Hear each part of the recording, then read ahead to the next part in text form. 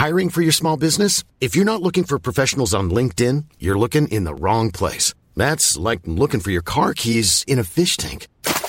LinkedIn helps you hire professionals you can't find anywhere else, even those who aren't actively searching for a new job but might be open to the perfect role. In a given month, over 70% of LinkedIn users don't even visit other leading job sites. So start looking in the right place. With LinkedIn, you can hire professionals like a professional. Post your free job on linkedin.com/people today.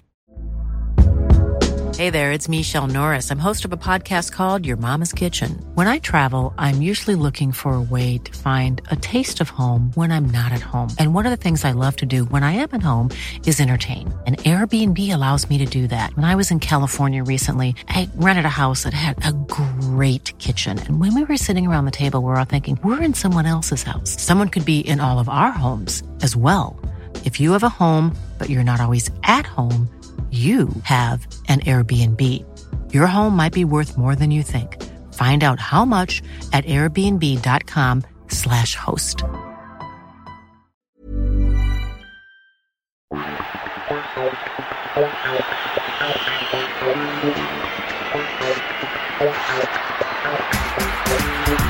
Hi, it's Amy Maitland-Niles here.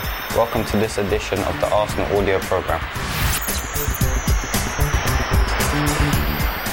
Arsenal versus Wolverhampton Wanderers, Thursday, 24th of February 2022, kick-off 7:45pm.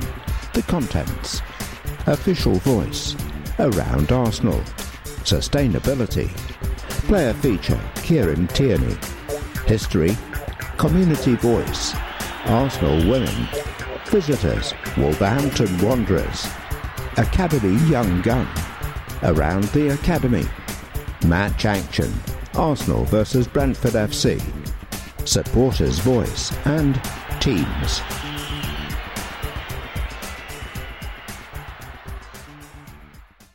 Official voice, Dr. Gary O'Driscoll. Every issue, we hear exclusively from significant figures at the club on our official voice pages of the programme. Today, 2 years into the pandemic, we speak to our head of sports medicine, Dr. Gary O'Driscoll, about the challenges the club has faced and continue to face in the battle against COVID-19. If I was asked to identify any areas of our daily routine that have been impacted by COVID-19, then the answer would be straightforward: every area. COVID has changed everything that we do from a medical, rehabilitation, performance and recovery point of view. Since February 2020, my daily meeting with the manager has started with a review of COVID issues and ended by preparing for the worst-case scenario. It's become the first thing on our minds, for the whole of the staff. From day one of the pandemic, we've had to adapt and amend the way we prepare for every training session and every game on a day-to-day basis. The first thing we do now when we prepare for a training session or a match is to consider current infections and current government and Premier League protocols. We then assess what the impact of a worst-case scenario would be with a positive test from a player or a member of staff. It's become a matter of course for us and has changed everything we do. The biggest challenges were certainly at the start of the pandemic. In the days after the first lockdown, when there was no testing, the initial return of our players to training was extremely difficult. During lockdown, our players were not allowed out of their house for more than 60 minutes to do gentle exercises in the park. They had no access to the training ground or to the gym, and the biggest challenge was trying to maintain the fitness of the players during the period. We then had to adapt to everyone returning to the training ground with no access to the buildings. Players and staff had to drive into the car park, go straight onto the pitches, then straight back to their cars afterwards. No showers, no changing rooms, no meeting rooms, no restaurant, and no use of the medical facilities. We established treatment and recovery tables outside. We were only allowed to interact with the players for a short period of time, and we were constantly wearing PPE. Players had to park 15 metres away from each other, and they each had their own kit in a box marked at their parking space. They would get changed in their cars, then head to the pitch, still socially distanced. At that stage, part of our role was to ensure that players and staff didn't get too close to each other. You can imagine that's not easy for coaches who are trying to prepare for a game and wanting to talk to players. Simple actions such as picking up a ball affected the session, touching a mannequin, touching the post, everything had to be cleaned and wiped down afterwards. All the gym equipment was put outside, and after one player had used it, it needed to be cleaned and made ready for the next. So training sessions that used to last 2 hours had to be spread from 9 o'clock in the morning to 6 o'clock at night, so we could bring players in small groups, train outside, clean up, then prepare for the next small group. The initial few months were incredibly demanding on all of the staff.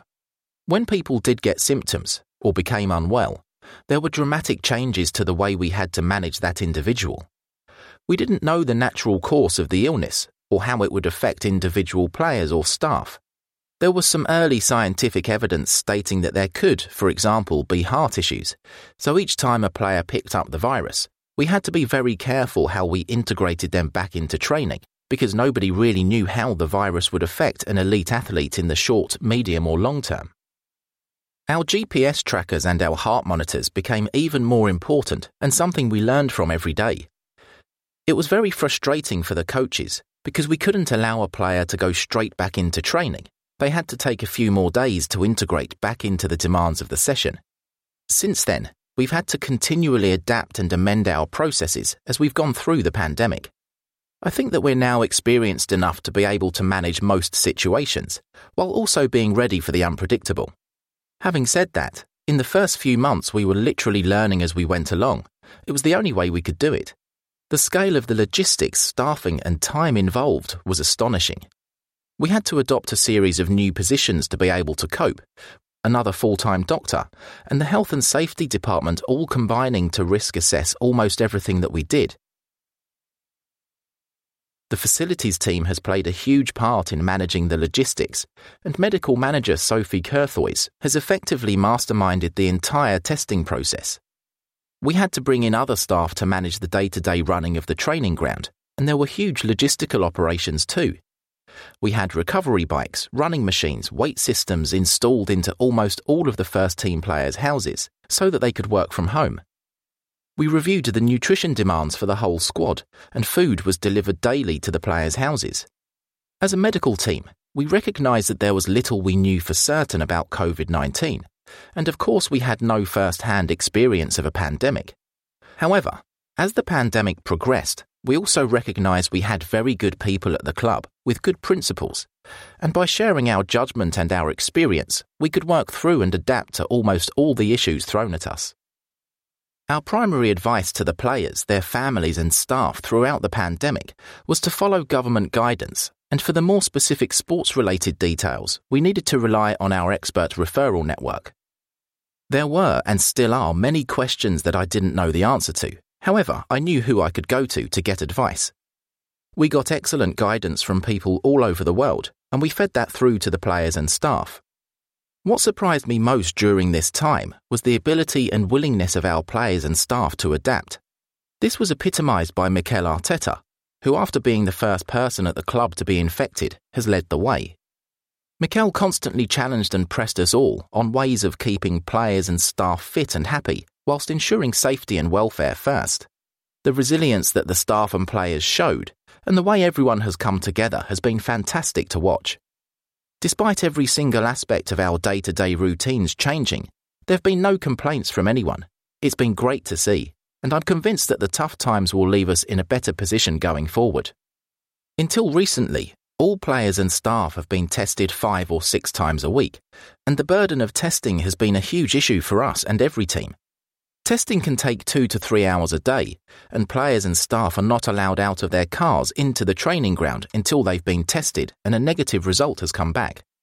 It's been incredibly difficult to prepare for a Premier League game when you may lose several players or key staff the day before a game. Then of course if we do get positive results, I must tell the manager that we've lost one of his players or key members of staff, and all his preparations must be reviewed. Despite the recent changes announced by the government, the Premier League have mandated that we continue regular testing and adhere to protective protocols, at least in the short term. But hopefully after that, this can end, and we'll only test symptomatic individuals. It's been a difficult time for the Premier League too. They've had to impose guidelines and protocols on all teams, each of which are very different and prepare in very different ways.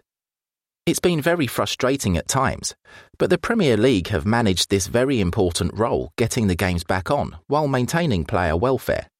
Each club was assigned a full-time COVID assessor to oversee everything that's done at every training session.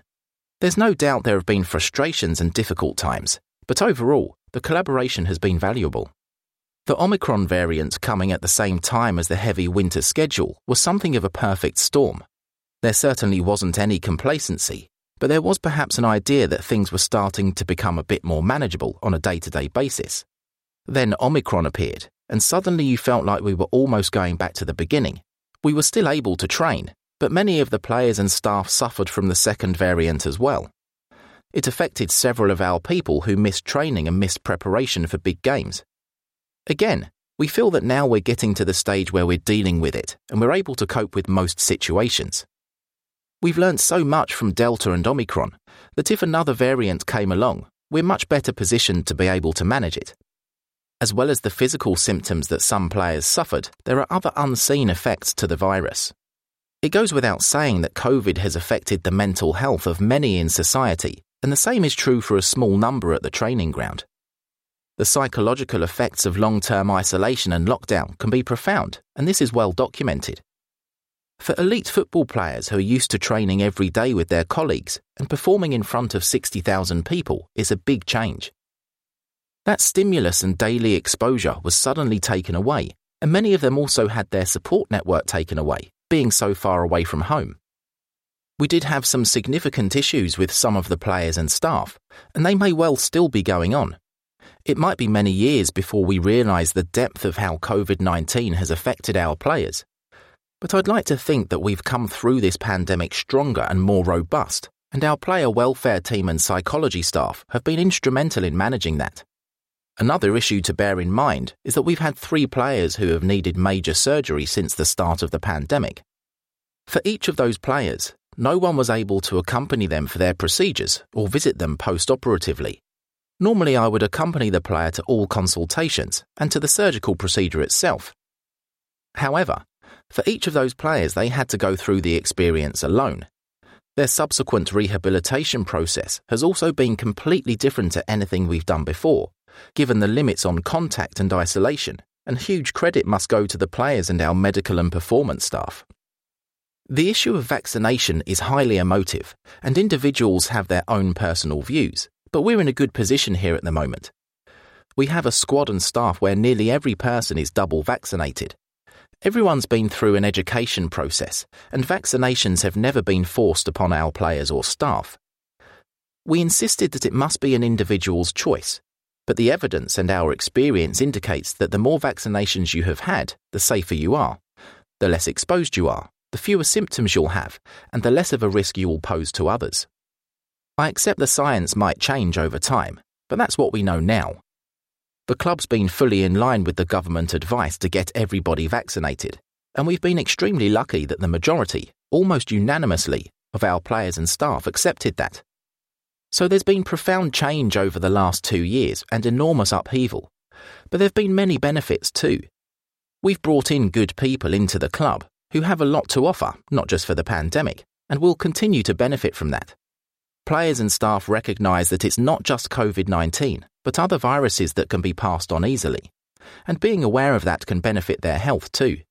For almost 2 years we've worked in a bubble of around 55 relevant people, and that bubble hasn't been allowed to be breached.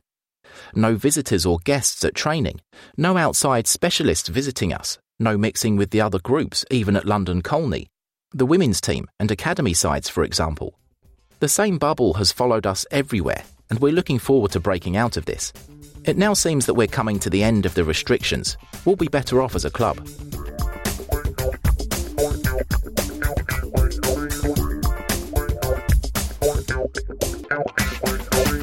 Around Arsenal.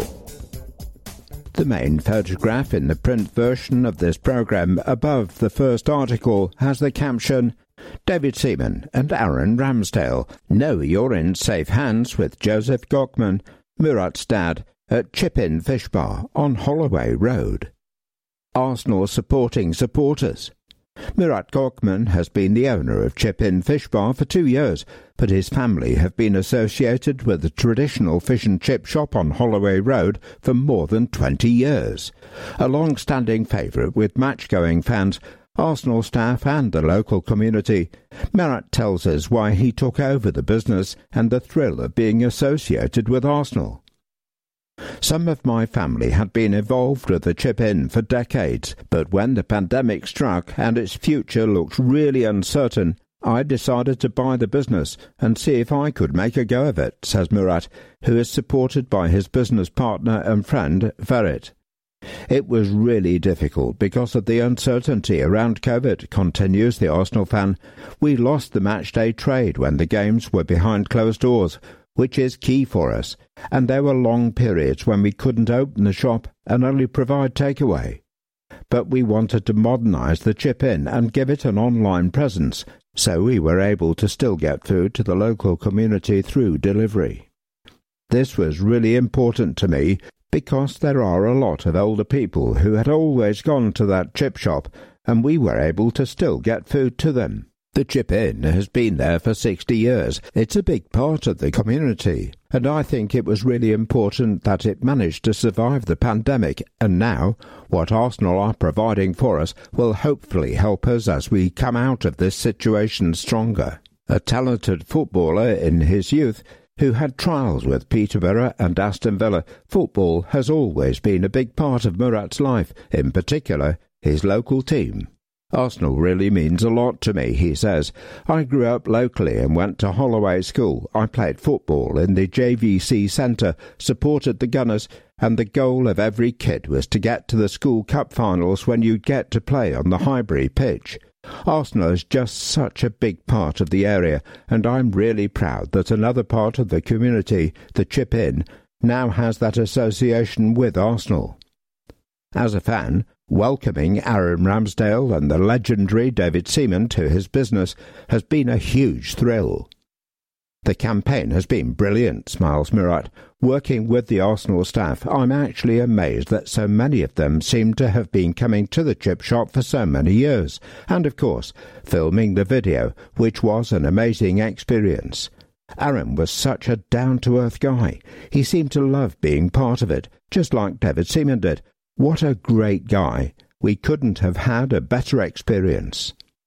And there was another star of the video, serving Aaron his chips. I love the fact my dad's in the film too, says Murat with pride. The Chip Inn means a lot to my dad. He's worked there over 20 years and knows everything about the business. I encouraged him to take it a bit easier and work at our other business, a bakery, but after a few weeks he wanted to get back to what he likes doing the most, making the perfect fish and chips. We're actually really proud of being a traditional fish and chip shop. My dad is adamant that we only use certain types of potatoes because they produce the best chips, and our fish is really fresh. People say it's like the fish and chips you get when you are at the seaside.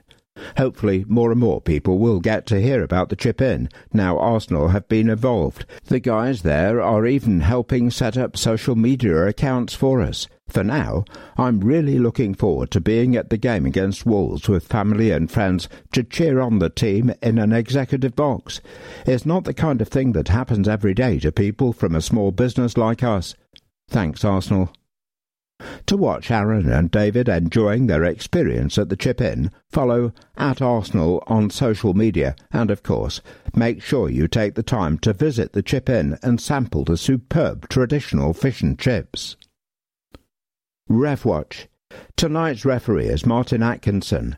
The West Yorkshire Whistler has presided over 3 Arsenal games this season, the 5-0 defeat at Manchester City when he sent off Granit Xhaka, 3-2 defeat at Old Trafford, and the 2-0 Carabao Cup defeat against Liverpool last month, sending off Thomas Partey.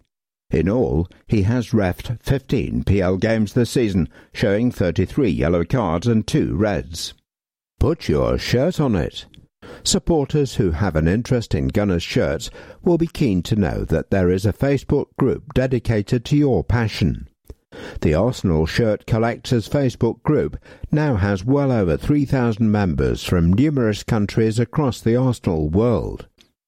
There are different features on the group, such as Meet the Collectors, Favourite Shirts and Shirts on Tour, and many of Arsenal's most knowledgeable kit experts are members. There is a strong sense of community on the group, despite the wide geographic spread of membership. The group features some great green content on recycling of old shirts and upcycling of memorabilia, and also has a strong global inclusive approach and includes men's and women's shirts.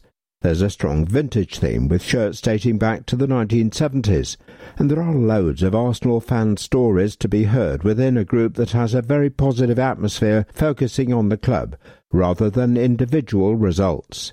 To join, please go Arsenal Shirt Collectors on Facebook, where you can request to join, and check out their Twitter feed, @shirt_Arsenal, for some superb content. Happy 20th birthday, Arsblog. It's a red-letter day for Andrew Mangan and his team this Sunday, February the 27th, when Arsblog celebrates its 20th birthday. From a humble website back in 2002 to a vast social media presence now, and of course the Arscast podcast, Arsblog now produces a huge amount of content enjoyed by thousands of fans. Arsblog's launch coincided with a comfortable 4-1 win for the Gunners over Michael Ballack's Bayer Leverkusen at Highbury in the Champions League. The goal scorers that night were Robert Pires, Thierry Henry, Patrick Vieira and Dennis Bergkamp, 4 names synonymous with everything we love about Arsenal Football Club, and 20 years on, we would suggest that there are many Arsenal fans around the world who now have a special place in their hearts for Arsblog too. Happy birthday. Tonight's programme. Tonight's issue is the second we have produced for this game versus Wolverhampton Wanderers. The original programme was completed prior to the game's COVID-induced postponement on December the 28th. There are still a limited amount of the original programmes available on our sales portal, program.arsenal.com. There are less than 100 of this collectible remaining to be sold. If you would like to purchase one, please head to the portal soon. Steve Burtonshaw. Following the obituary in the Brentford programme, we caught up with Pat Rice, who was coached by Steve Burtonshaw in the early part of their Arsenal careers in the late 60s and early 70s, and worked alongside him when he was Arsenal's long-standing chief scout in the 80s and 90s.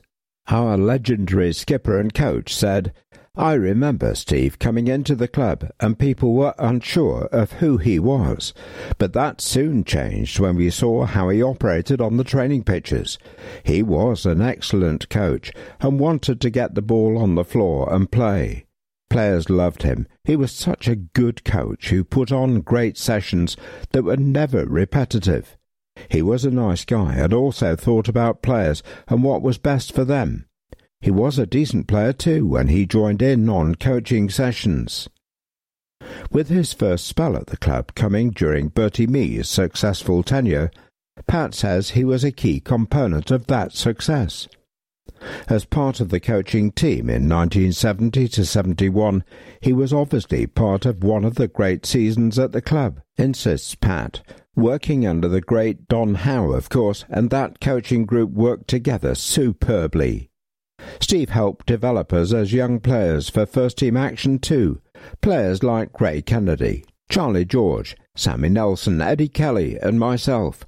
We won the football combination, which was the reserve league then, and then he worked with the generation after us who won the FA Youth Cup for the very first time in 1970 to 71. According to Pat, it wasn't just on the training pitches where Steve impressed, he also knew the Arsenal way. It was always noticeable what a good reputation Steve had within the game, says Pat. He was really respected, and he always carried himself so well, a great representative for the club, and he knew that he was representing Arsenal whenever he was away from Highbury. Knowing the Arsenal way was really important in the spell he had as caretaker manager too, and his role at the club as chief scout illustrated what a good eye he had and feel for the game. He just knew Arsenal and knew football. But it's as a man away from the game that Pat saves his most special praise. Above all, says the Arsenal ambassador, Steve was just a really nice, humble guy who was always a pleasure to be around. I'll really miss him, as I know many people will, and I want to offer sincere condolences to all of his family at this really difficult time. Final words. When Arsenal headed to Brighton during lockdown in June 2020, the Seagulls Matchday programme featured what's likely to have been Steve Urtanshaw's final interview. We featured an extract here to give you a flavour of this Arsenal and Brighton man. After 16 years at Brighton, you moved to Arsenal as a coach in 1967. How did that come about? I was invited by Bertie Mee to come in as reserve team player coach, and when a club of Arsenal's stature comes calling, it's not something you turn down. I also had a great group of players to work with, the likes of Charlie George, Bob Wilson, Pat Rice, Sammy Nelson, Eddie Kelly, Ray Kennedy, and not surprisingly, we won the Football Combination and London Challenge Cup. We knew we had a group here that would go on to have good careers with the club, and all became members of the League and FA Cup double-winning squad of 1970 to 71. What are your memories of that double-winning season? We took great pride in seeing so many players who had come through our system do so well. Aside from their ability, another key element of that squad was the spirit and togetherness they had. They never knew when they were beaten. Look at the final week of the season, going to Tottenham to clinch the league title, then having to endure extra time on a hot day at Wembley to beat Liverpool in the FA Cup final. That shows you what those boys were all about. You then had a spell as first-team coach when Don Howe became West Brom manager before managing Sheffield Wednesday and QPR. Returning to Arsenal, you took over first-team duties for a while, didn't you? Funnily enough, it was when Don left again and I was asked to take the team in a caretaker capacity in 1986. Again, when you're asked by Arsenal, you don't turn it down. You see it as a real honour and a challenge you can't be scared of. I was fortunate to have a lot of good coaches and good people around me at that time. I couldn't have asked for a tougher start at Tottenham, losing 1-0, but it was a case of steadying the ship and seeing out the season until an appointment was made. That appointment was George Graham, who brought some great success, of which you were a part of behind the scenes. Some great times with a couple of league titles, wins in the Cups, and also success in Europe. George put Arsenal back where they belonged. I obviously knew him well from his playing days, and although some people said they were surprised to see him go into management, I wasn't. He was always a very good talker on the pitch and knew his football. He'd done his apprenticeship at Millwall and was ready to take on the challenge. He had a plan. He utilised young players who knew the club, having come through the system, players like Merson, Thomas, Rocastle, Adams, and he also brought in players from lower down the levels who were hungry for success, the likes of Dixon, Bould and Smith. It worked perfectly. The highlight was Anfield in 1989. What are your memories? We'd had bad results the week before against Derby and Wimbledon, and everyone had written us off. No doubt many Arsenal fans too.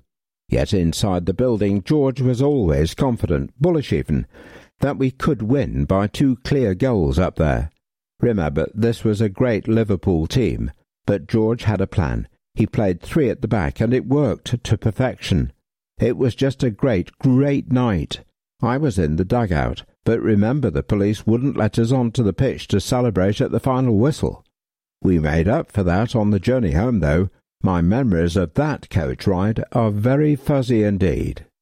Ticket news. Home tickets. Arsenal versus Leicester City, Premier League, Sunday, March the 13th.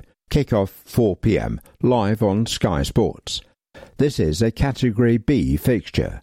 My Arsenal Rewards members will earn 100 points for each ticket purchased for this fixture.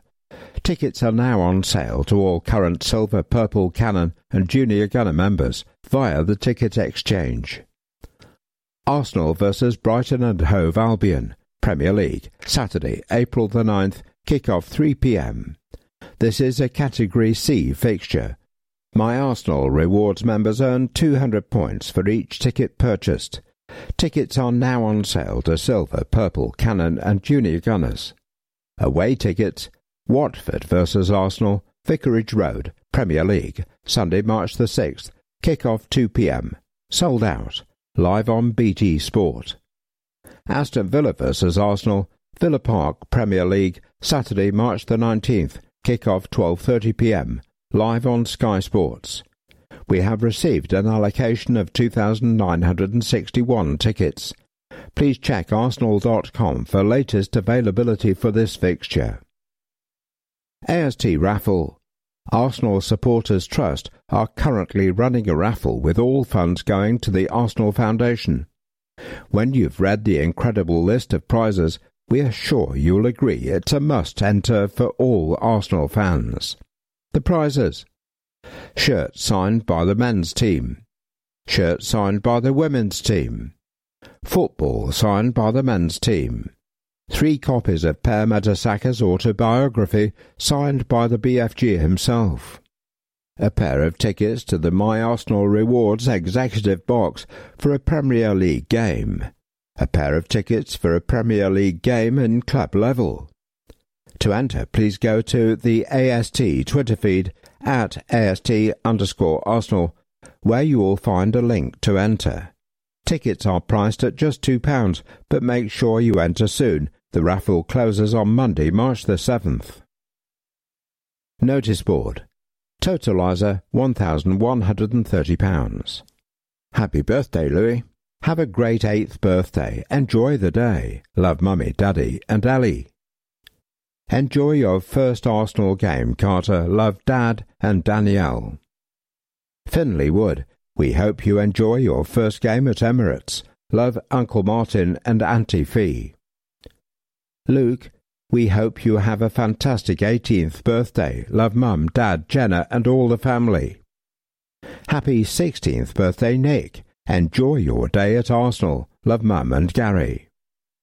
Happy 14th birthday, Christos. We love you always. Dad, Mum and Elliot. Happy 10th birthday, Ollie Callahan. Have a fantastic day. Love Mummy, Daddy and Bob, the dog. Welcome to the Arsenal world, Henry William Langmore, born September the 9th, 2021, at 7:43 p.m, weighing £7.12. Happy 50th birthday, David Fox. Love Mary, May, Harvey, family and friends. Jaden Lewis. Happy 17th birthday. Enjoy the game. Love Dad. Happy 50th birthday, Nicola Hallman. Love Mum. Happy 8th birthday, Sarah Ferrugia. Love Maisie, Dulcie, Cubby, Mum and Dad. Happy first Arsenal match to Thomas and Ethan Wilding, age 8, from Worcester. Come on, you Gunners. Arsenal remembers. Nathan Boville was born October the 2nd, 2004, with a rare degenerative genetic disorder. His parents were told he would live to aged 8, but, like the Arsenal, he fought hard and passed away on November the 24th, 2021, aged 17. He was a Gooner for life. Leon Taylor, Arsenal FC, send deepest condolences to Leon's family. Leon was an avid supporter and keen semi-pro for Dollaston FC. He sadly passed suddenly on November the 24th, 2021, and leaves behind 2 beautiful children, Tia, aged 16, and Theo, aged 7.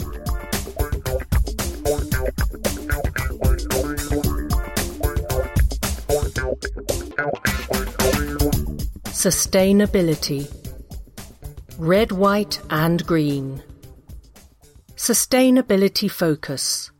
Arsenal Football Club has a vision to lead the sporting community in a quest to a more sustainable future, and the Matchday programme is taking the lead. Working with Carbon Link in Kenya, this season's issue is offsetting the emissions generated during the programme production process, creating the Arsenal Forest in Africa. Carbon Link has estimated we need to plant 12,500 trees, each absorbing 20 kilograms of carbon dioxide over the next 10 years. The programme is also sponsoring small environmental projects around the club, as well as encouraging young fans and staff members to tell us about their green credentials. We are also highlighting our printers' environmental efforts. In addition, in each programme we showcase significant club-wide projects being undertaken as part of our drive to greater sustainability. Bishop's backing. Arsenal's programme print partner, Bishop's Printers, are considered one of the most environmentally conscious printers in the UK. Here we highlight their sustainability credentials. Bishop's invested in the installation of 1,500 solar panels, which cover the 85,000 square foot roof of their factory in Portsmouth. The solar panels have enabled the company to reduce their use of fossil fuels and their carbon footprint by offsetting 2,842 tonnes of carbon dioxide per year. Here we are. As you'll have heard in the Brentford programme, there's been major exposure of the Arsenal Forest on Kenyan national TV recently. As a consequence, Arsenal fans have been arriving from all over Kenya to see this little bit of Arsenal in East Africa. Luckily, Alex Katana, our project manager, has made sure the Arsenal Forest has clear signage for visiting Gooners. The Arsenal Forest making a difference. With more than 1,500 neem trees ordered and planted so far, the Arsenal Forest project is already making a big difference to the lives of many people in Bore. Apart from the employment created in the propagation of the seedlings, many of our nursery workers have been able to put some of their wages aside to start up small businesses. This is good news, as these women don't get much help from anyone, and their only staple source of income is to make charcoal, which destroys their forest and sends a lot of carbon dioxide skywards. Women like Eunice Samini, who has opened the Bore Singwaya trading post, where she sells a range of locally grown fruit and vegetables. And Emmeline Harre, who has been able to start a part-time tailoring business. The steady demand for school uniforms keeps her busy. Then there's Sidi Kazungu, who has purchased a small herd of purebred goats. They graze voraciously on almost anything green, so it's just as well the Arsenal Forest seedlings are well protected with sturdy fencing. And lastly, the resourceful Judith Karembu has been able to buy plastic buckets and jerry cans and now has a profitable sideline, supplying clean water to other women from a local mains water kiosk. So the Arsenal Forest project is not only compensating for the resources used in the making of the Matchday programme and drawing down a chunk of carbon from the atmosphere over the long term, it is also helping these women develop sustainable income streams. Programme Upcycling Scheme. Any programmes that we don't sell have traditionally been offered to our community projects as valuable resources. However, we would be more than happy to let supporters get involved in this upcycling if they have a charity, school or community venture that could benefit from old issues and have the means to be able to collect them from the stadium. Please drop us an email to programme@arsenal.co.uk outlining where and why you would like to use the old programmes, and we'll be in touch. Grow your own. Carbon Link has already received a number of orders for trees from supporters wishing to add to the Arsenal Forest. Thanks so much for getting involved in this exciting project. We want to expand our 12.5-acre area to make our forest as big as possible. There are 3 options to purchase trees: 25 trees for £25, 50 for £50, 100 for £100. If you are concerned about your own carbon footprint, this is an excellent way of making a small, sustainable step in the right direction, and also doing it in the name of the club you love. And what an excellent gift for an Arsenal fan in your life. Scan the QR code on the programme for more information on our project and details of how to be part of our forest. What is climate change? A reminder of what we are fighting and how we can do it. Throughout the articles we have been publishing on these pages, there has been a common theme: sustainability. You will have seen that Arsenal Football Club is taking its impact on the world and the environment very seriously. We are trying to help prevent the much talked about climate change, which all scientific experts now agree is undoubtedly taking place. But what is climate change and why does it matter to us? Climate is the average weather in a place over many years. Climate change is a shift in those average conditions. The rapid climate change we are now seeing is caused by humans using oil, gas and coal for their homes, factories and transport. When these fossil fuels burn, they release greenhouse gases, mostly carbon dioxide. These gases trap the sun's heat and cause the planet's temperature to rise. The world is now approximately 1.2 degrees centigrade warmer than it was in the 19th century, and the amount of carbon dioxide in the atmosphere has risen by 50%. What is the impact of climate change? Extreme weather events are already more intense, threatening lives and livelihoods. With further warming, some regions could become uninhabitable as farmland turns into desert. In other regions, the opposite is happening, with extreme rainfall causing flooding, as seen recently in China and several European countries. Our oceans and its habitats are also under threat. The Great Barrier Reef in Australia, for example, has already lost half of its coral since 1995 due to warmer seas driven by climate change, whilst we see far too many pictures of the damage that the waste we throw into the ocean causes. In a warmer world, animals will find it harder to find the food and water they need to live. For example, polar bears could die out as the ice they rely on melts away, and elephants will struggle to find the 150 to 300 litres of water a day they need. Scientists believe at least 550 species could be lost this century if action is not taken. What can we do?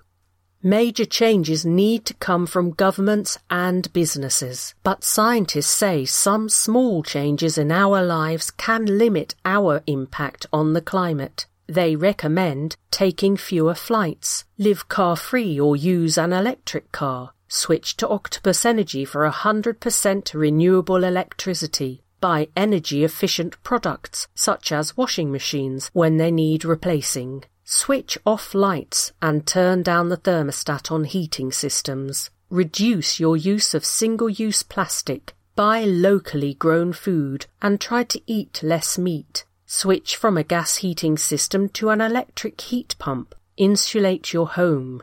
Your journey to sustainability starts here. Eco-Gunners. We ask young Arsenal supporters to tell us how they are helping the planet. In this issue, Edith, who is 9 and from London, tells us all the things she is doing to help the environment. I am vegetarian because I don't agree with hurting animals and the impact farming animals has on the environment. I don't eat anything with palm oil in because it is a leading cause of deforestation of the rainforest, and I have taught my parents to check ingredients of everything for this too. I go litter picking with my little sister in the park near where we live, and I have built 2 bug hotels in our garden to give a safe home to mini beasts as well as hanging bird feeders. I have also planted wildflower seeds to help bees. I walk to and from school and always choose to walk rather than take the car if it's not too far. It's better for the environment and great exercise.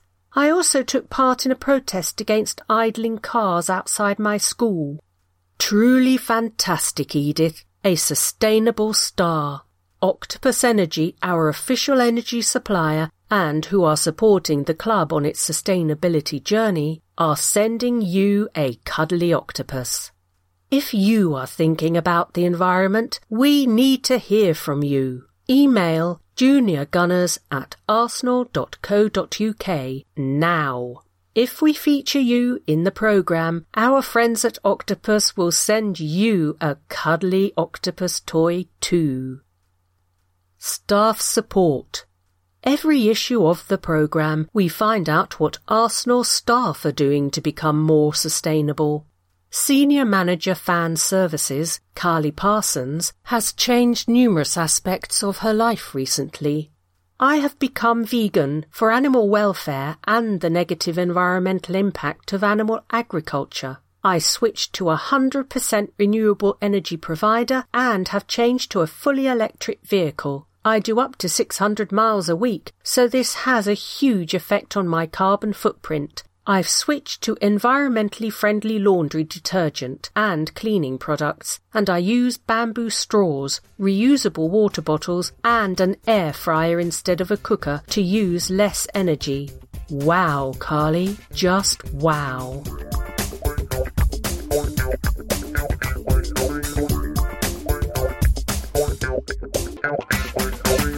Player feature. Kieran Tierney, Fan Zone. Arsenal players discuss the influence and inspiration provided by you, the fans. It was seriously like an out-of-body experience. Despite having fewer than 100 first-team appearances to his name, Kieran Tierney is already a firm fan's favourite at Arsenal. In this exclusive interview with the Matchday programme, the left-back reveals how important that support is for his game, just as it was at boyhood club Celtic. Words, Josh James. Photography, Stuart McFarland, David Price, Getty. It's difficult to imagine a footballer who's had quite as close a relationship with his team's supporters than Kieran Tierney did at Celtic. A boyhood boy himself, the left-back had no problem channeling the spirit of being a fan whenever he was on the pitch for Celtic, and the Parkhead faithful immediately took to him, from the moment he made his debut at the age of just 17. And their affection for Kieran wasn't just because he'd gone straight from the stands into the team, but also because of the commitment and pride he showed in every single appearance. And it's those qualities, among many others, that mean Arsenal fans have also taken the Scotland defender to their hearts so quickly. Quite simply, he approaches the game like any fan likes to think they would, given the same opportunity. And it's not surprising that Kieran plays the game that way, having been brought up in a family of devoted football fans. The very earliest memory I have of being a fan was from when I was about 3 or 4, he begins. I lived in a tower block in Muirhouse, and I remember my dad telling me, "We're going to the Celtic game this week." I remember watching them on TV before that, but that's my first memory of actually going there. I had the Celtic strip, I had the scarf, and I remember how excited I was going to bed that night. Then I remember going in on the supporters' bus to the game. I couldn't tell you who it was against or the score or anything like that. It's the experience of going to the stadium that I remember. It was the first time I had ever been to a football stadium. Even before that moment, there was never any doubt he would grow up to be a huge Celtic fan. He was born into that way of life. Yeah, my whole family are Celtic fans, he says. They ran the supporters' buses as well. In fact, they still go on the supporters' buses. There's actually a supporters' bus back home in the area I'm from called the Kieran Tierney Supporters Club. It's my area, so a lot of my friends go to the games and they have supported me as well. So, to have something like that in my hometown is just amazing. It's something I'm really proud of. It's crazy to think there's now a supporters club and a bus named after me. Born in the Isle of Man but moving to Scotland as a baby, he joined Celtic when he was just 7 years old, and was soon performing in front of a crowd, rather than just being part of one. He can still remember the sensation of having supporters there to see him play for the first time. It was when we were about 8 or 9 at a tournament in Germany. It was indoors, 5-a-side, but there was a seated area too, and I remember people being at that game. There might have been a couple of 100 people there. It's my first memory of playing in front of a crowd. I was obviously quite nervous at the time. It was very different for me. In youth football, there aren't that many times when you play in a stadium or with a crowd until you get to about 16 or 17. So that stands out for me. It was something the young KT would have to get used to quickly, as he steadily and swiftly rose through the ranks at Celtic. And he says that being part of a crowd himself and knowing how much they can help influence games actually made him more nervous when he started playing in front of them. Yeah, having been in a football crowd myself to that point, I knew what it could be like. But obviously you want to impress. You want to do well, so that adds to your game. I was already really hungry to play well, but maybe having people there gives you a little bit extra motivation to go out there and prove to anyone watching that you're a good player. The games I remember most in the youth team were obviously when we played Rangers. They allowed a certain number of fans to those games, and as a young player that was always a great experience. But really nothing compares to Celtic versus Rangers in the first team. Whether it was Celtic Park or Ibrox, the atmosphere was always great. When we played at Ibrox, the Celtic fans always brought an amazing atmosphere to the game. It feels even better to beat your rivals away from home in a derby, knowing there are so many of their fans there to watch it. Knowing that a little group of your own fans are there too and enjoying it is the best feeling. That's the most intense atmosphere I've known or played in.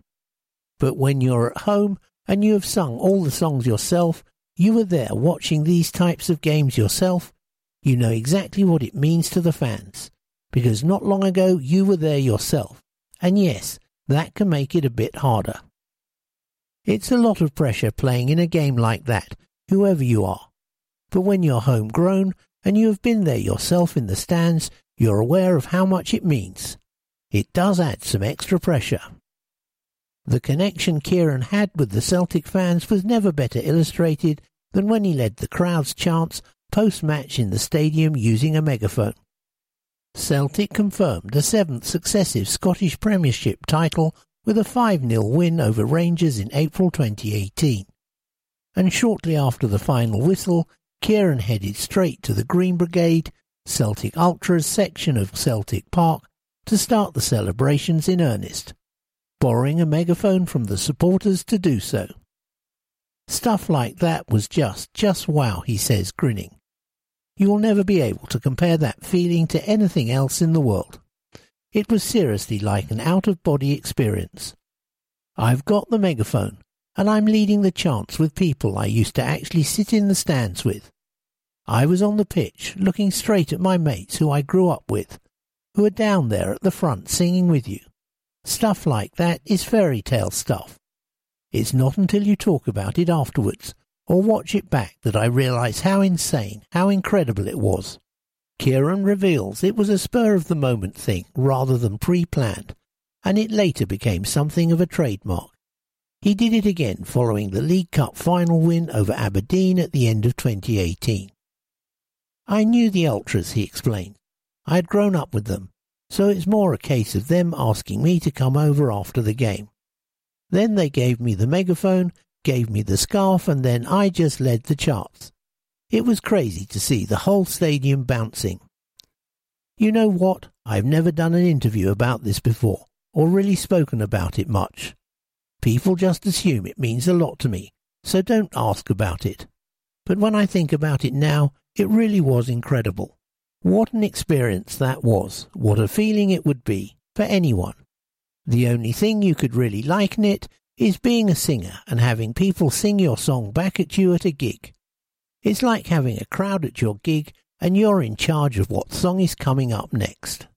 At the time I was just buzzing, he adds, but it's when you look back on moments like that when you realise how much it actually means to you. It wasn't just the fact that I was singing with the crowd, it was also the fact that we were winning trophies at the time, winning trebles, winning huge games. The megaphone and that stuff wouldn't have happened if we weren't successful. You have to do all the stuff on the pitch first, the hard work to get you there. Then it was like a reward. Kieran won 4 consecutive league titles with Celtic, including 2 domestic doubles and the treble, as well as winning Young Player of the Year 3 times. He had become a club icon by the age of 21. He believes a huge part of his success was down to those fans that idolised him and maybe saw a bit of themselves in him. There's no doubt at all that they made my career there. They really did. No doubt about it, he reiterates. The relationship I had with the fans was so important. To have that, to make me feel good all the time, to keep supporting me even if I played badly. After a bad result, they were still always there, and during the good times they could see how much it meant to me, how much I was enjoying it, and how much they all enjoyed it with me. But there's no doubt at all that the fans played a huge, huge part in my time at Celtic. They seemed to take to me straight away, and I really had a feeling that they all looked after me. They supported me, they sang for me, and there was just an amazing feeling between us. I think it's because they knew my background, knew I was a working-class person who supported Celtic all his life and went to the games. Maybe they could relate to me. They were always a massive, massive help for me, which presumably made his decision to leave the club even more difficult. KT had just turned 22 at the time, with 12 Scotland caps already to his name, and was hot property in European football. It was Arsenal who won the race for his signature when Unai Emery brought him to the club in the summer of 2019. Until that moment, had Kieran presumed he would be a one-club man his whole career. I think you need to have your mind be prepared for anything, he says. Of course, there was a time when I thought I'll probably always be there, because I was so happy. But it could also go other ways, where you are not good enough to stay at Celtic and have to move on. Or you have managed to do well, and you are earning a move that can better your career and make you a better player and person. You have to be prepared for all 3 of those options, but I never put great thought into any of it. I was more living in the moment and going day by day. It was never planned, it was just something that happened. He says he had no doubts, though, that he was making the right move when Arsenal came calling. And what made the transition much easier, he believes, was the love he felt from the Arsenal fans from the moment he arrived. The fullback adds the speed the bond grew with his new supporters took him by surprise. 100%. The Arsenal fans, ever since I came here, have been amazing.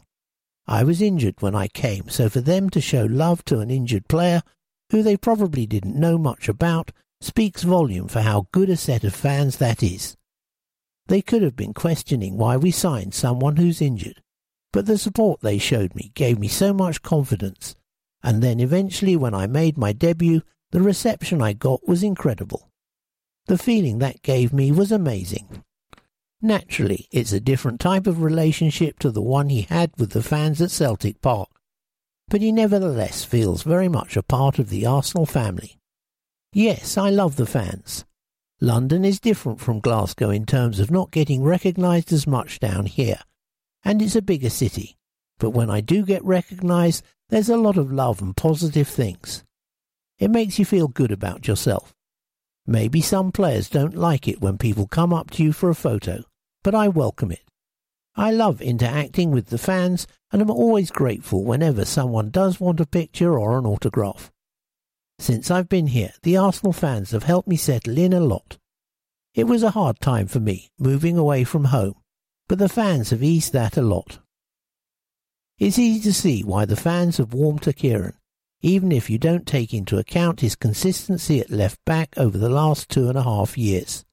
Things like taking his boots to a game in a Tesco carrier bag, training and playing in short sleeves and shorts no matter what the weather, and generally displaying an incredible work ethic, have all helped to endear him to the Emirates faithful. But why does KT himself think the bond is so strong? I hope it's just for being me. I'm not trying to be anyone else. I'm the same person I was growing up. Obviously, life has changed a lot. Times have changed. But I'm still who I am, and I hope people can see that. I'm a hard worker. I believe you need to work for what you want. When you grow up as a working class person, You need to work for everything you've got. My mum and dad drilled that into me. I hope people see that and realise that I'm giving 100% for the badge every single time. Whether I'm playing well or not, I'm still giving 100%, and I think the Arsenal fans love to see that. Maybe that's why they have taken to me, but I'm very grateful for it because they have been patient with me, and whenever I've met them, it's all been positive. So where does all that leave his relationship with Celtic now? How does KT manage to follow and stay in touch with events at Parkhead from 400 miles away?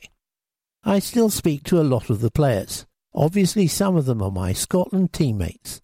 I watch them all the time on TV.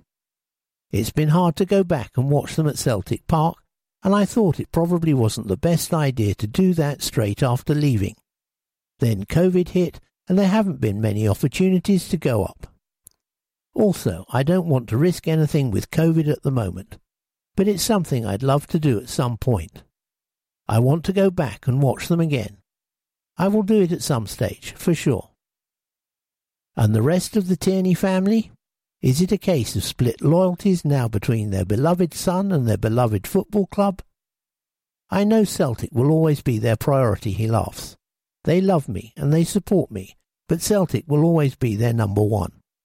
There's been a few times when I've been playing for Arsenal and my dad has been at a Celtic game with my uncle and cousins, my friends. But that's their life. They've always done that and they always will. I don't blame them for that for a second. I think it's quite good actually. Their life hasn't changed. They still support Celtic. When they get the chance to come and watch me, they do. But they make sure it doesn't clash with the Celtic game, that's for sure.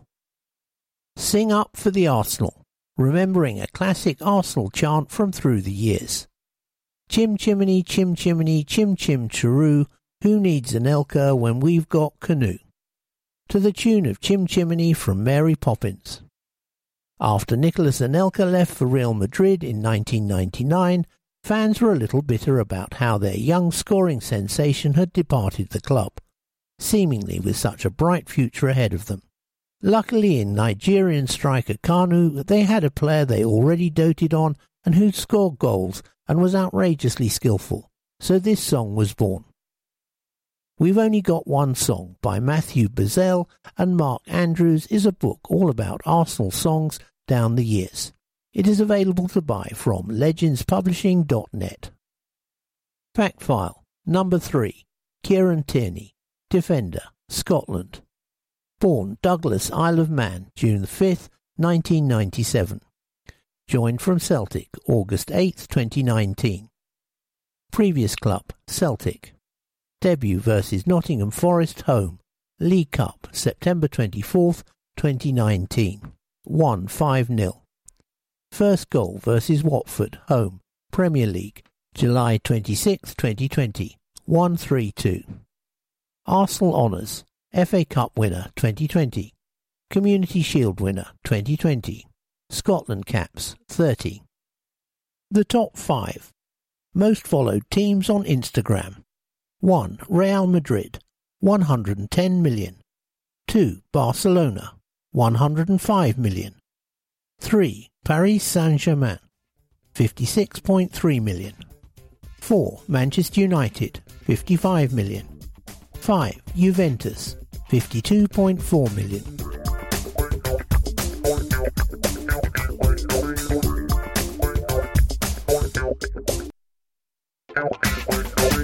Behind the headline.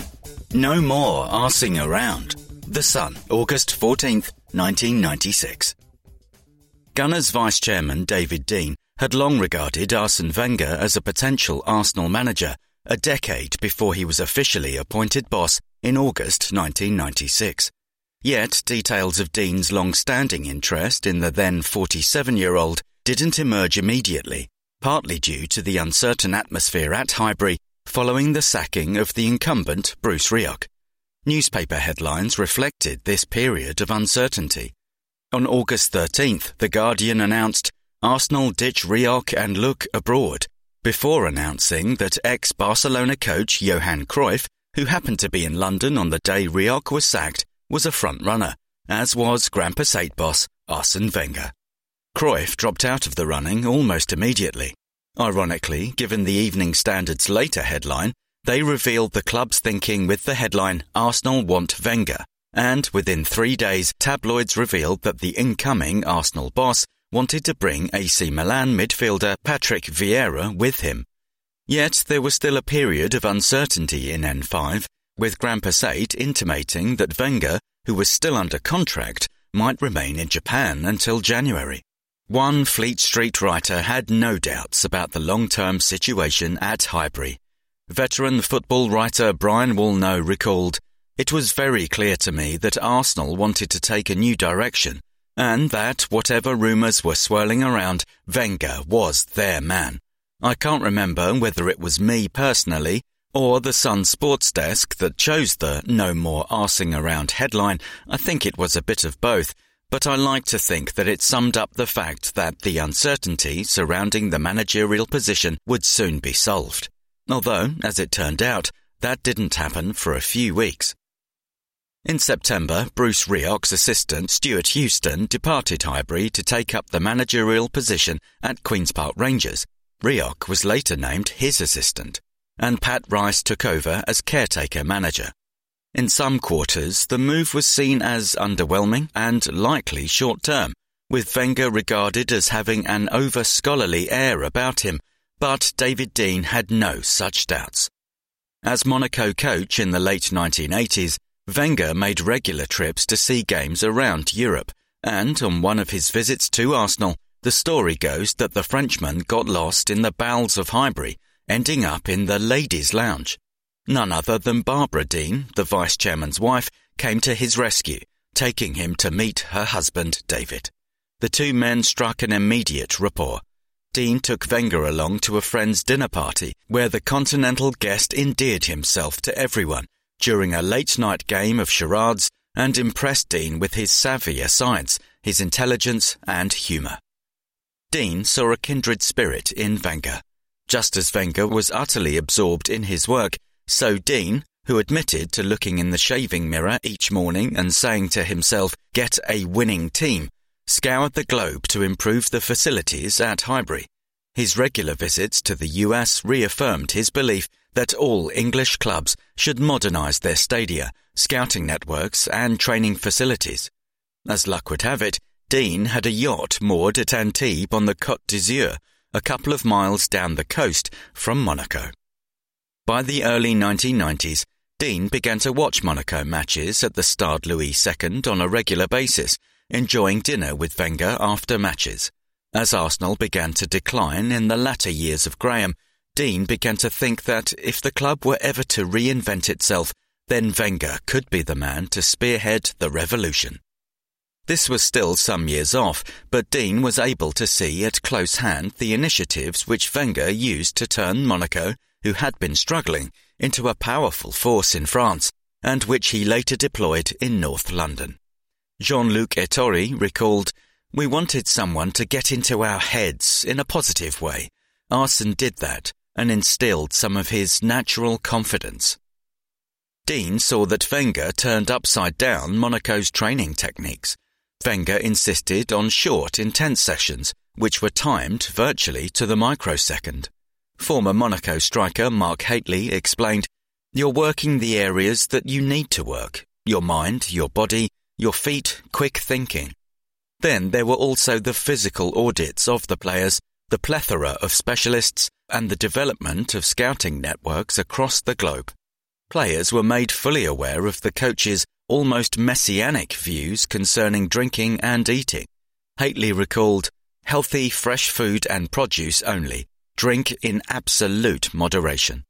It wasn't entirely revolutionary, but rather like Chapman in the 1930s, Wenger was a highly astute assimilator and adapter of ideas.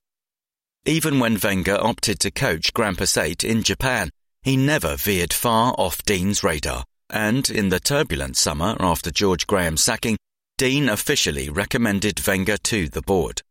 The Wenger option appeared too much of a risk, particularly given that the only one foreign coach, Dr. Joseph Venglos, had managed an English team at that point, Aston Villa, with little success. When Rioch was sacked, The Arsenal board agreed to Dean's insistence that, if the club were really to move into the 21st century, it had to take a punt on Arsene Who, as the Evening Standard headlines soon described him. He was unveiled to the Arsenal crowd in Big Brother style on the Jumbotron screens before the Sheffield Wednesday game at Highbury. It wasn't inspiring. The acoustics were so poor that the only decipherable comment was, "Let's win tonight." Table-topping Wednesday took the lead through an Andy Booth goal before Wenger, watching via the new-fangled internet, instructed caretaker manager Pat Rice to send on the new signing from AC Milan, midfielder Patrick Vieira, all 6'4" of him, to replace Ray Parlour. As it turned out, it was a hugely symbolic substitution, and even from thousands of miles away, Arsene Who was already making his mark. And as Brian Woolnow's memorable headline suggested, Wenger and the club were poised to move forwards with serious purpose and intent.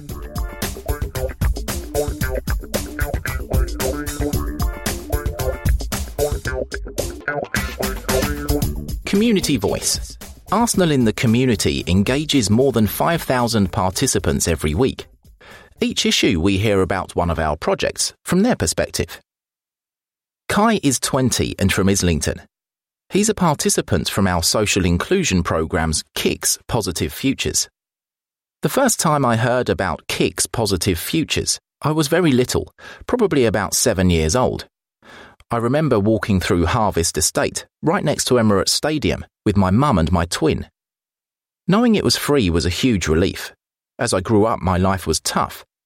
I think that's where my challenging situation began. I didn't like education, so I didn't want to try and push for higher grades. I wasn't ambitious. The first session I went to, I just remember being happy in the environment. The coaches were great, they were supportive, and they ensured that I was in a safe environment. It was like that for every session I attended. They also gave me a lot of advice and tips on progression pathways, which obviously worked, as I now coach for the community department. The friendships, work relationships I have formed are with the best people. Personally, for me, I think that's the best thing that's come out of my time at Arsenal. The coaches I work with are such great people, who I respect highly. The team I have behind me are just incredible. Specifically, one coach I work with called Ramon at Harvest Estate. Ramon helped me prepare for the last day of my coaching course, and that was massive at the time. He's been supportive both on and off the pitch for me. Being part of social inclusion has changed me in a positive way. It's made me feel ambitious, and it's given me a goal to push towards, which is to be a fully licensed football coach. I didn't have a path before Arsenal.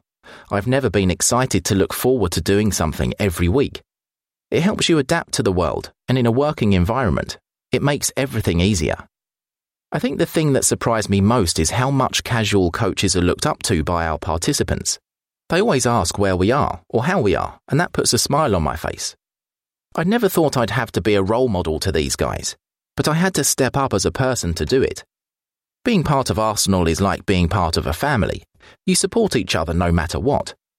It's also given me the confidence to take on any challenges that come my way and to try new things, whether it be within Arsenal or outside of Arsenal.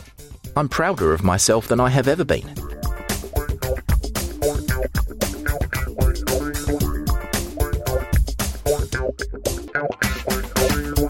Arsenal Women. News and reports from England's most successful women's football team. Women at the Emirates, twice. We can confirm that Arsenal Women's North London derby match against Tottenham Hotspur will take place at Emirates Stadium on Saturday, March 26th. Kick-off is at 2:15 p.m. The game, which will also be shown live on BBC One, is the second of two women's matches that will be played at Emirates Stadium that week, preceded by our UEFA Women's Champions League fixture versus VfL Wolfsburg on Wednesday, March 23rd. Tickets are now available for both matches, each priced at £12 for adults and £6 for concessions. Club-level seating, which includes premium seats, a half-time drink and a matchday programme, is also available at £35 for adults and £17.50 for concessions. Go to arsenal.com/women/tickets for all the details. See you all at the Emirates. Standing tall. As part of Adidas's latest bra collection launch, research highlighted how few women were awarded statues in London. According to their findings, the capital has more monuments of men, 21%, and animals, 8%, than it does of women, at only 4%. To help rectify those low numbers, Adidas have honoured some of the UK's most inspiring, influential and iconic talent across sport, fashion and culture. The 3D printed statues, made from recycled marine farmed waste plastics, aims to increase representation of women in London. And guess which Dutch goal machine features in this fantastic campaign? Our super striker, Vivianne Miedema. Our super striker Vivianne Miedema is fronting this empowering venture and is joined by other luminaries from women's football, including former Lioness and current Angel City technical director Eniola Aluko and Goals for Girls founder Francesca Brown. Such representation will inspire the next generation of change-makers, helping create a better, more equal future for women and girls in sport. The statues are currently on the South Bank under Tower Bridge, before being placed permanently elsewhere in early March. An array of items from Bra Collection are now available to purchase via adidas.co.uk/women-sports_bras. Congrats, Leah! Congratulations, Leah Williamson, who was announced as England's captain by manager Serena Weichmann prior to the start of the current Arnold Clark Cup competition. Leah started the Lionesses' 1-1 draw against Canada with the armband, and came on in the second half in another draw last Sunday, 0-0 against Spain. England played the final match of the group stage last night against another of the world's top 10 sides, Germany, at Molineux. Of the other Arsenal players involved, Beth Mead came on against Canada and started against Spain, alongside Jordan Nobbs, who wasn't involved against Canada. Nice to meet you.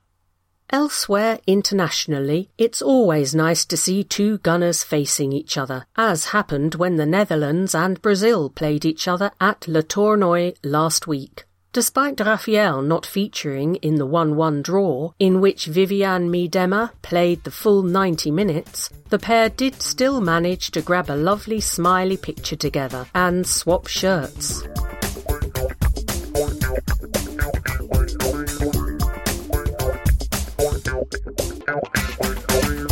Visitors, Wolverhampton Wanderers.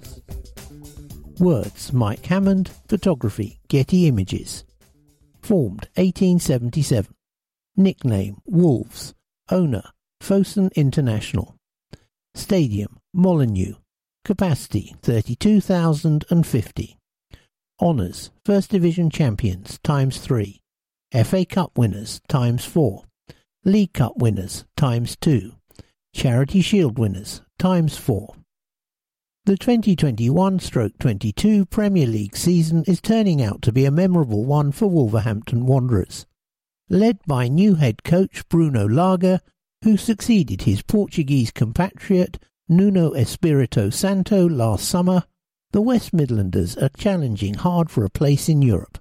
They have proved particularly impressive both in defence and on the road, where they have won 7 of their 12 Premier League matches, including all of the last 4, the most recent 2-0 at Tottenham 11 days ago. 3 days before that successful visit to North London, Wolves were beaten 1-0 at home by Arsenal. This reverse fixture, originally scheduled for December 28th, gives Wolves a quick chance of redemption for that loss at Molineux, where they also went down by the same scoreline earlier this month to Norwich City in the 4th round of the FA Cup. While Wolves have proved an extremely tough team to break down this season, their defence having conceded no more than 2 goals in any of their 24 Premier League fixtures and just 18 in total, their attack has only recently begun to fire. Indeed, their tally of 23 goals is the lowest in the division of any club bar Norwich and Burnley.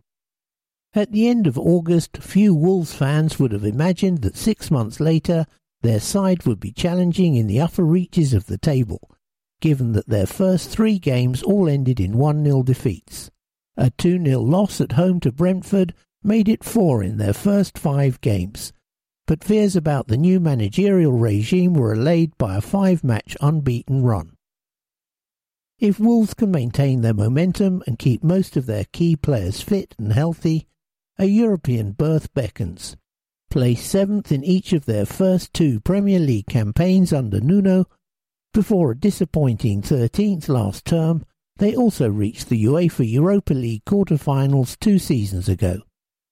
The boss, Bruno Lage, head coach, born May 12, 1976 in Setúbal, Portugal. Previously, Benfica, 2019-20. Wolves went out on a limb when they decided to dismiss Nuno Espirito Santo, the man who had led the club for the 4 previous years, and replace him with fellow countryman Bruno Lage, a man with just 18 months' experience as a top-level head coach, albeit in charge of Portugal's biggest club.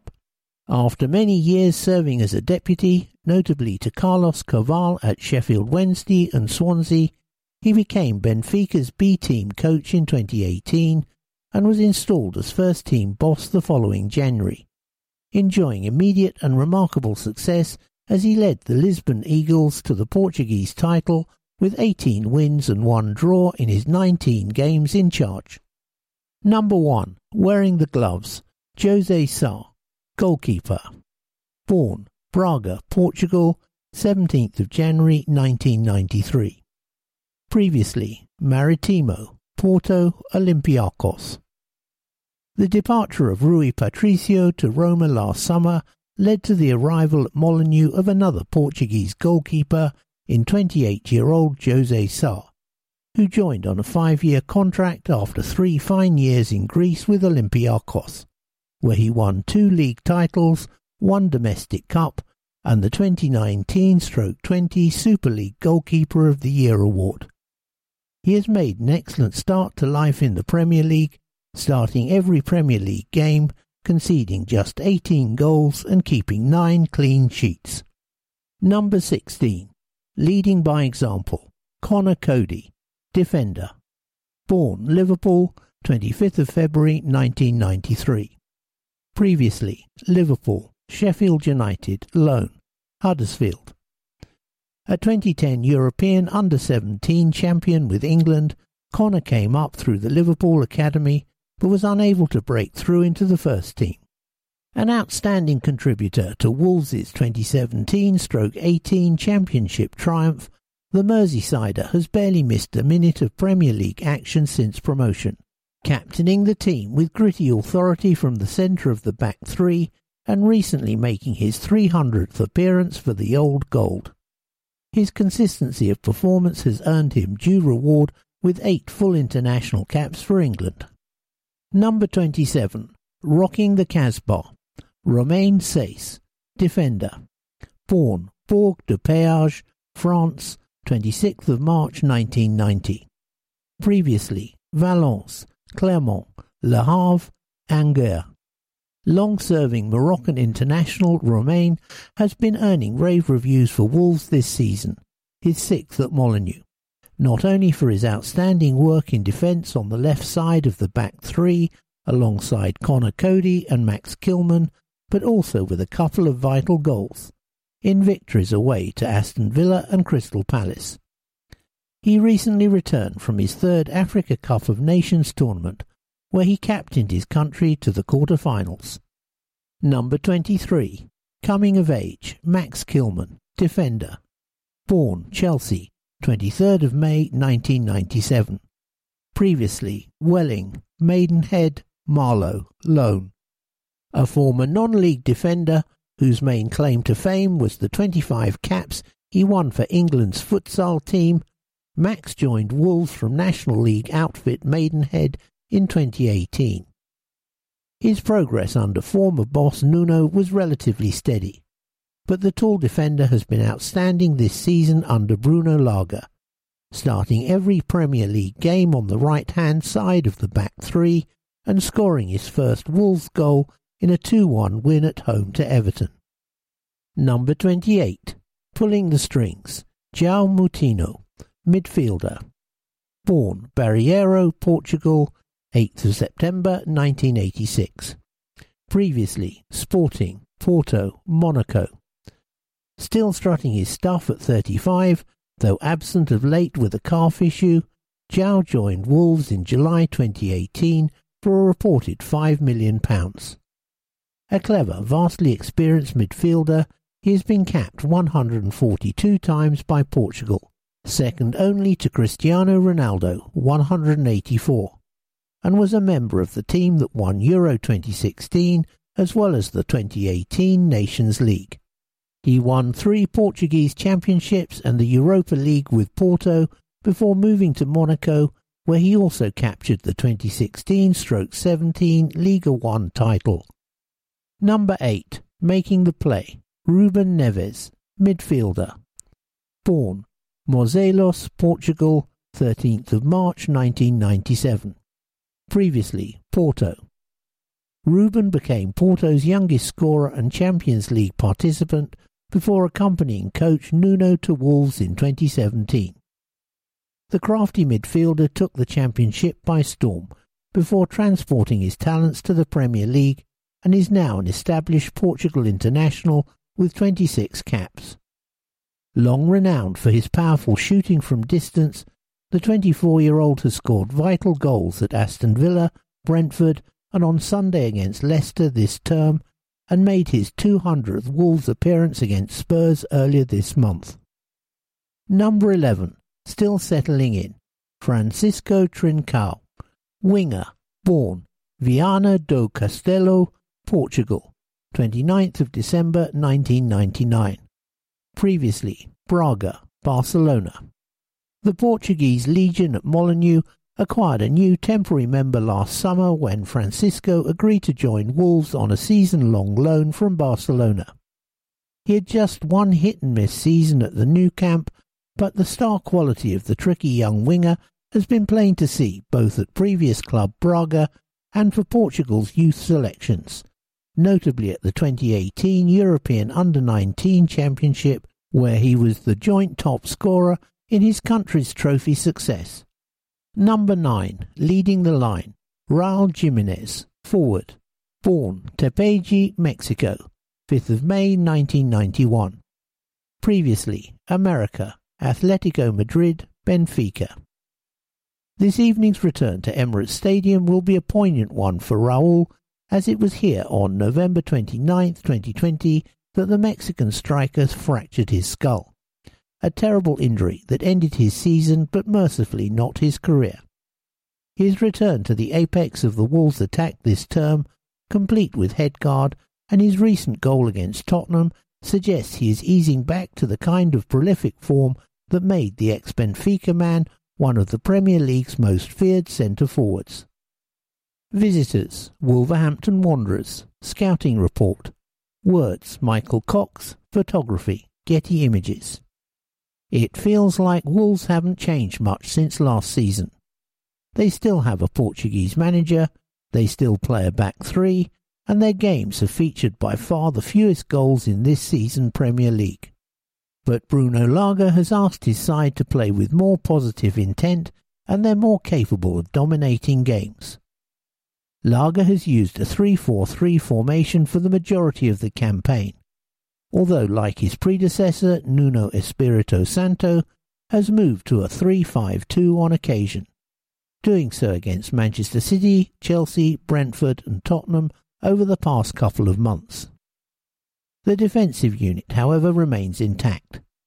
Goalkeeper Jose Sá and the back three of Max Kilman, Connor Cody and Romain Saiz had started every Premier League game together this season, until a brief 2-game spell when Saiz was away at the Africa Cup of Nations. Unusually, the wide centre-backs play on the wrong sides, with left-footed Kilman impressing on the right and right-footed Saiz comfortably on the left.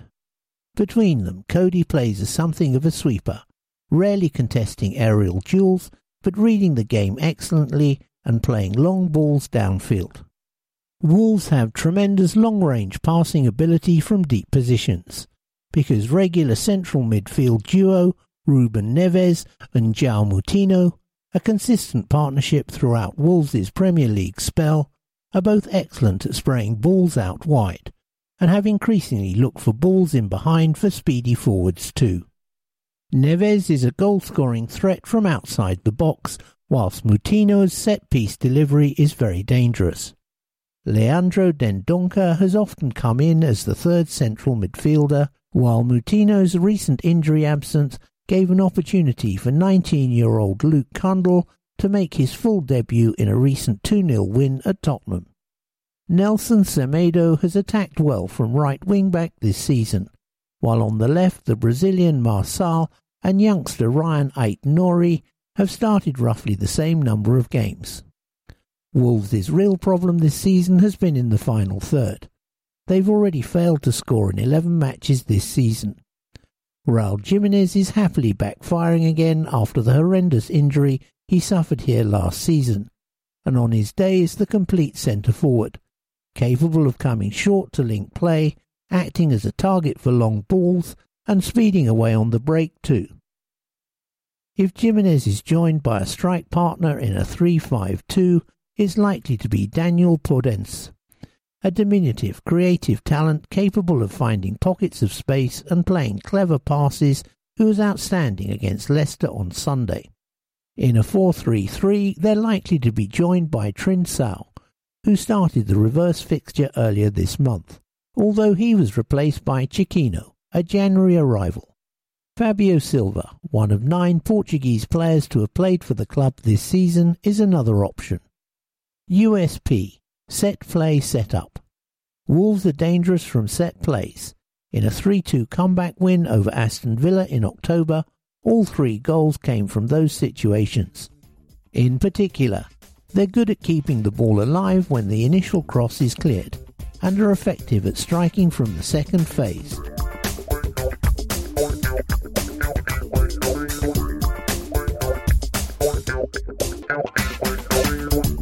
Academy Young Gun, Omari Hutchinson. The basics. Name, Omari Hutchinson. Born, Caterham, October 30th, 2003. Joined Arsenal in May 2015. His height and weight are 5 foot 8 inches and 67 kilograms. Positions played, right wing or central attacking midfield. School, Oxted School, Oxted, Surrey. He rates his football abilities out of 100. Pace 92, dribbling 90, passing 85, shooting 89, defending 50, physical 72. This season has been a really important one for me in terms of my development as a player and person. Since Kevin Bestie has arrived at the club, he's really helped me to progress as a player, and I feel like my development is on the right track. This is my first season with the under-23s, and he's given me the licence and freedom to express myself in the final third. I've been working so hard on my individual development programme in training, and I feel like I'm now really starting to see the rewards for that hard work. Things like ball protection, 1v1s, playing direct, getting into the penalty area. I've seen so much improvement this season, and the numbers are backing that up. But now the next step for me is to really work on the defensive side of my game. I need to be smarter in my positioning, and I need to get back into our defensive shape as quick as possible, because that's what Mikel Arteta and his staff are demanding from all the players, in the first team right down to the academy at every level. That will be a really important part of my development, because we all know that if you want to play in the Premier League, there's no room for players that only want to dribble, score goals and influence the game in the final third. You have to be able to do it all and understand what Mikel wants from me. You have to be capable of retaining possession when you're surrounded by players, and you have to be willing to track your runner when you're deep into stoppage time and your legs are feeling heavy and tired. It's the small details that count at the highest level. You can be the most technical player in the academy or first team, but if you don't have that defensive side to your game, and teams are going to exploit those spaces on the pitch. I'm quite a small player and I know that I'm going to come across some really big and physical defenders, so I can't shy away from it. I'm a nippy and skillful player, so if I can combine that with being able to shrug off players and play with my back to goal, I'm going to be able to help the team in so many more situations. Since taking the step up to under-23s football, I've got to be honest and say I don't feel like there's been a huge step up, but I think that's because of all the work that's been happening on the training pitch. It's definitely more physical. I played against 4 West Ham first-team players on the opening day of the season, for example, but I feel like I've adapted really quickly and I want to keep making those steps up. Training with the first team has been the perfect opportunity to do that, and I've had the honour of doing that quite a lot this season. For me, as I've already said, it's about the small details. When we're doing the passing drills, they want everything crisp and sharp at a ridiculously high tempo. I don't think people realise just how quick it is until you're up close and involved. I also think that at this level there are lots of skilled passers and dribblers technically, but what's just as important is knowing when to do it, because otherwise they'll just read the play and move you off the ball. Communication is so important too. Everyone is talking and everyone is demanding high standards. I love that because I love high-tempo football. I can feel myself getting sharper in every training session. When I look at someone like Bukayo, it's clear for me to see how he's been able to make the step up to the first team. I never got to watch him when he first broke into the team in training, but as he's got older and stronger, whenever we're doing the formation work from the goalie to the forwards, what stands out to me is that he does the basics so well, and he's so good at holding the ball up and protecting attacks. He's so strong and so powerful, and he's always listening to what the coaches are telling him to do. I feel like I can learn so much from him, both on and off the pitch. I'm really proud of what I've been able to achieve this season in terms of my own personal development, but I know how much work is needed to make it to the top, and every day I tell myself that I need to remain focused and humble. There's no substitute for hard work. I'm just trying to give my all in training every day and stand out on match days. And I'm always analysing my games with my coaches, brothers and dad. So whenever the time comes, it will come. I can't control that. I'm just going to do my best to show everyone what I can do. About me. Favourite footballer of all time, Neymar. If I could have a conversation with anyone in the world, it would be Eric Thomas. If I could speak to my younger self, I'd say keep enjoying football and always have a smile on your face. Favourite follow on Instagram, 433. Favourite music artist, Meek Mill or Lil Baby. Favourite pre-match song, Lil Baby, Freestyle. Best footballer tribute. Direct and skillful. One thing I need on an away day, headphones. One thing I want to do in my career, win as many trophies as possible. If I wasn't a footballer, I would like to do something related to luxury cars or be a chef. First team players I look up to most are Bukayo and Martinelli. Player who shaped my game most, myself.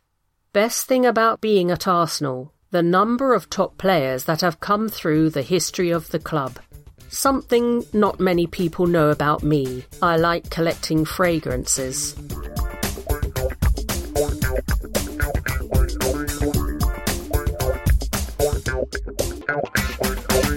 Around the Academy. Walters Goes Pro. talented young right-back Reuell Walters has signed his first professional contract with the club. Reuell joined us from Manchester United in November 2020 after a spell with Tottenham Hotspur.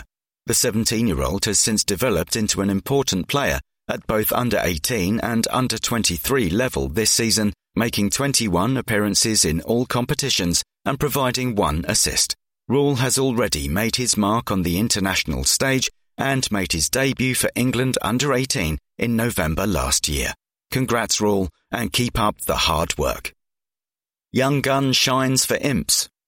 Brooke Norden-Cuffy has made a more than impressive start to life on loan with Lincoln City. Our 18-year-old right-back has instantly become a mainstay for the League One side since joining in the January transfer window, and his good form was acknowledged with consecutive Man of the Match awards against Wycombe and Doncaster Rovers.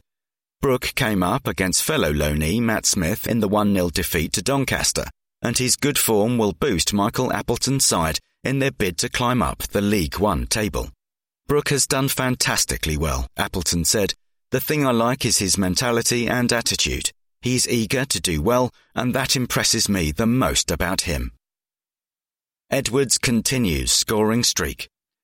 Everything that Keon Edwards touches has turned to goals this season. Our 18-year-old pacey striker registered his 19th goal of the campaign in our narrow 2-1 defeat to Stoke City in the Premier League Cup earlier this month. Edwards has also contributed 6 assists this season and shown impressive versatility in recent weeks, having been deployed in an advanced central midfield role by under-18s coach Dan McKitchie. The forward has been with the club from the age of just 5 when he joined the pre-academy and then worked his way through the ranks at Hale End, making his debut at under-23 level last term.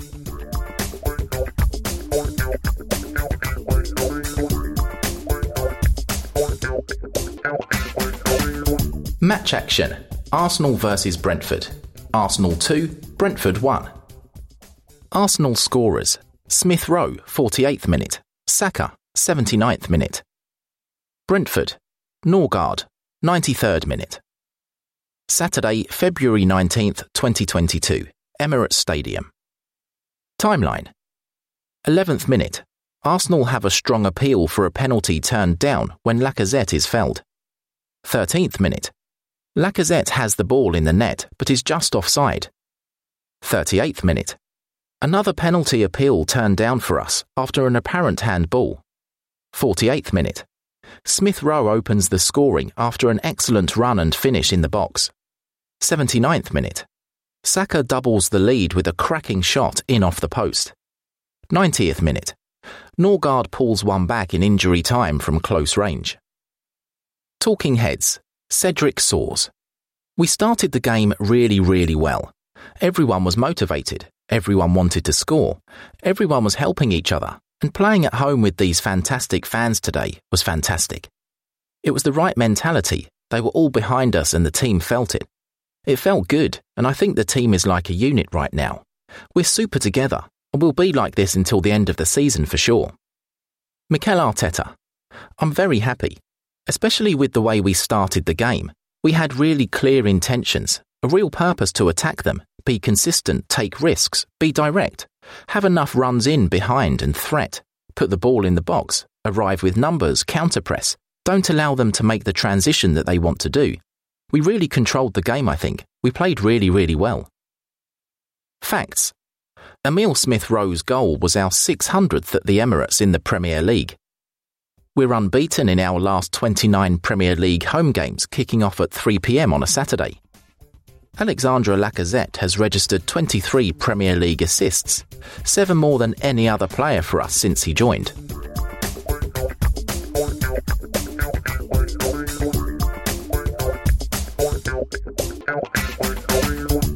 Supporters' Voice. This issue, Iranian Guna Misag Laghai tells us about a recent convert to the Arsenal way. His wife, Mashid. My wife Mashid was not a football fan at all.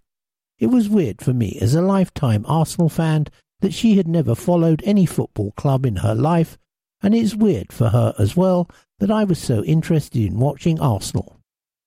After we were married, I tried so hard for a number of years to convince her to watch football, especially Arsenal, but I didn't have any success. My dream was for us to support the team together, feel the joy of football and talk about Arsenal. 2 years ago, we moved to London from our country, Iran, and because of Arsenal, we decided to live in Islington, very close to Emirates Stadium. She started to enjoy being around the Arsenal local supporters. We were watching them before matches and felt the vibe of the match days. I could understand that she was getting interested in football by seeing families who are supporting Arsenal alongside each other. She was getting curious and started to ask me more about Arsenal and the history of the club. I was telling her some stories about the legends, memories, and the reasons for being an Arsenal fan every day. I could see she was getting interested more and more. One day we decided to finally go to a home match. It was to be her first time in a stadium. The match was between Arsenal women against Chelsea women at the start of this season, and we beat them.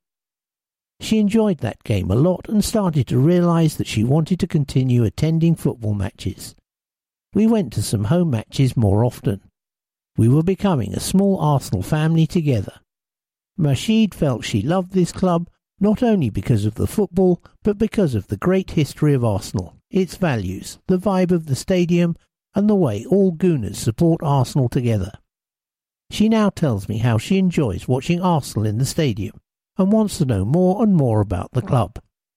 We attended the Women's FA Cup final at Wembley Stadium, and although the result was not good for us, we were so happy to be there and show our support to the great women's team.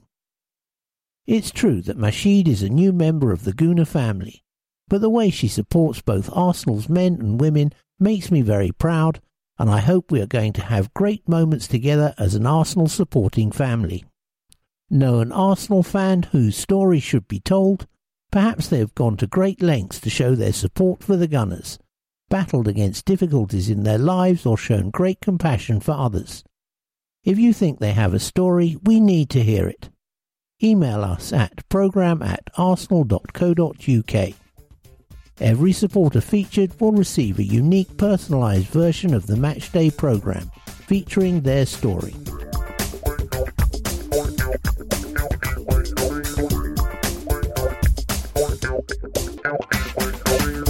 Teams. For Arsenal, manager Mikel Arteta. Red shirts with white sleeves, white shorts, red and white hoop socks.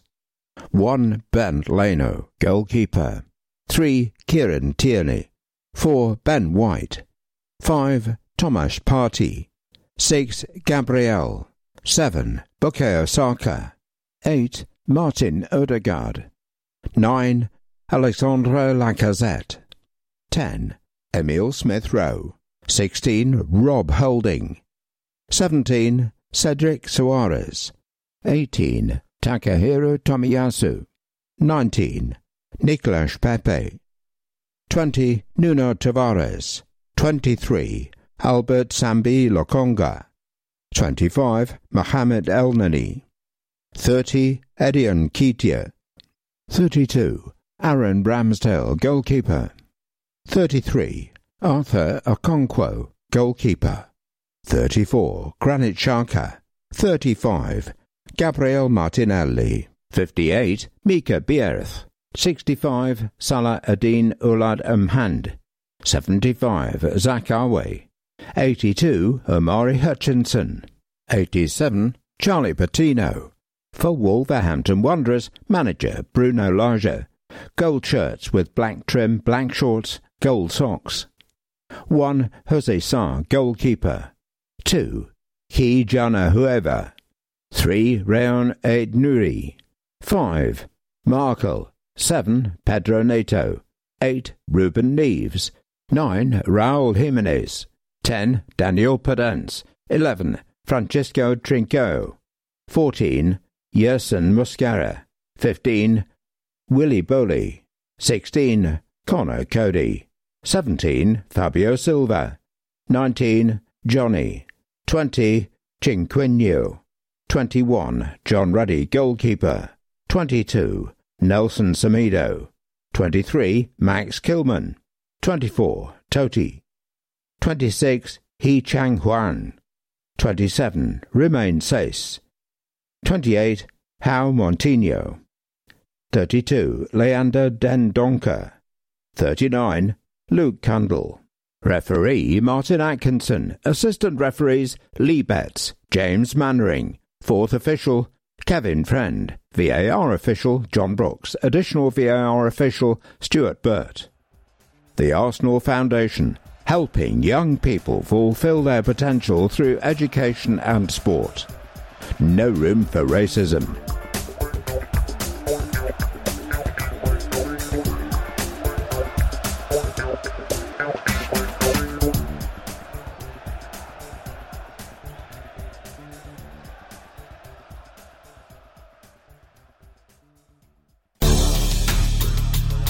Get the beers in.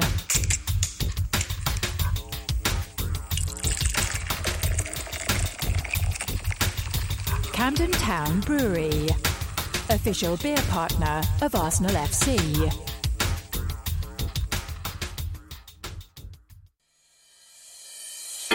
Emirates, Arsenal official partner. Travel with peace of mind. Fly better. There's no hiding our smiles, even with our masks on. Some things may have changed, but our warm welcome is still the same. Fly with us to your next destination with peace of mind, knowing our highly trained cabin crew are there to look after your comfort and safety all the way. Fly safer with Emirates. It's time to step up your cyber protection. Get #CyberFit with Acronis. Acronis, official partner of Arsenal.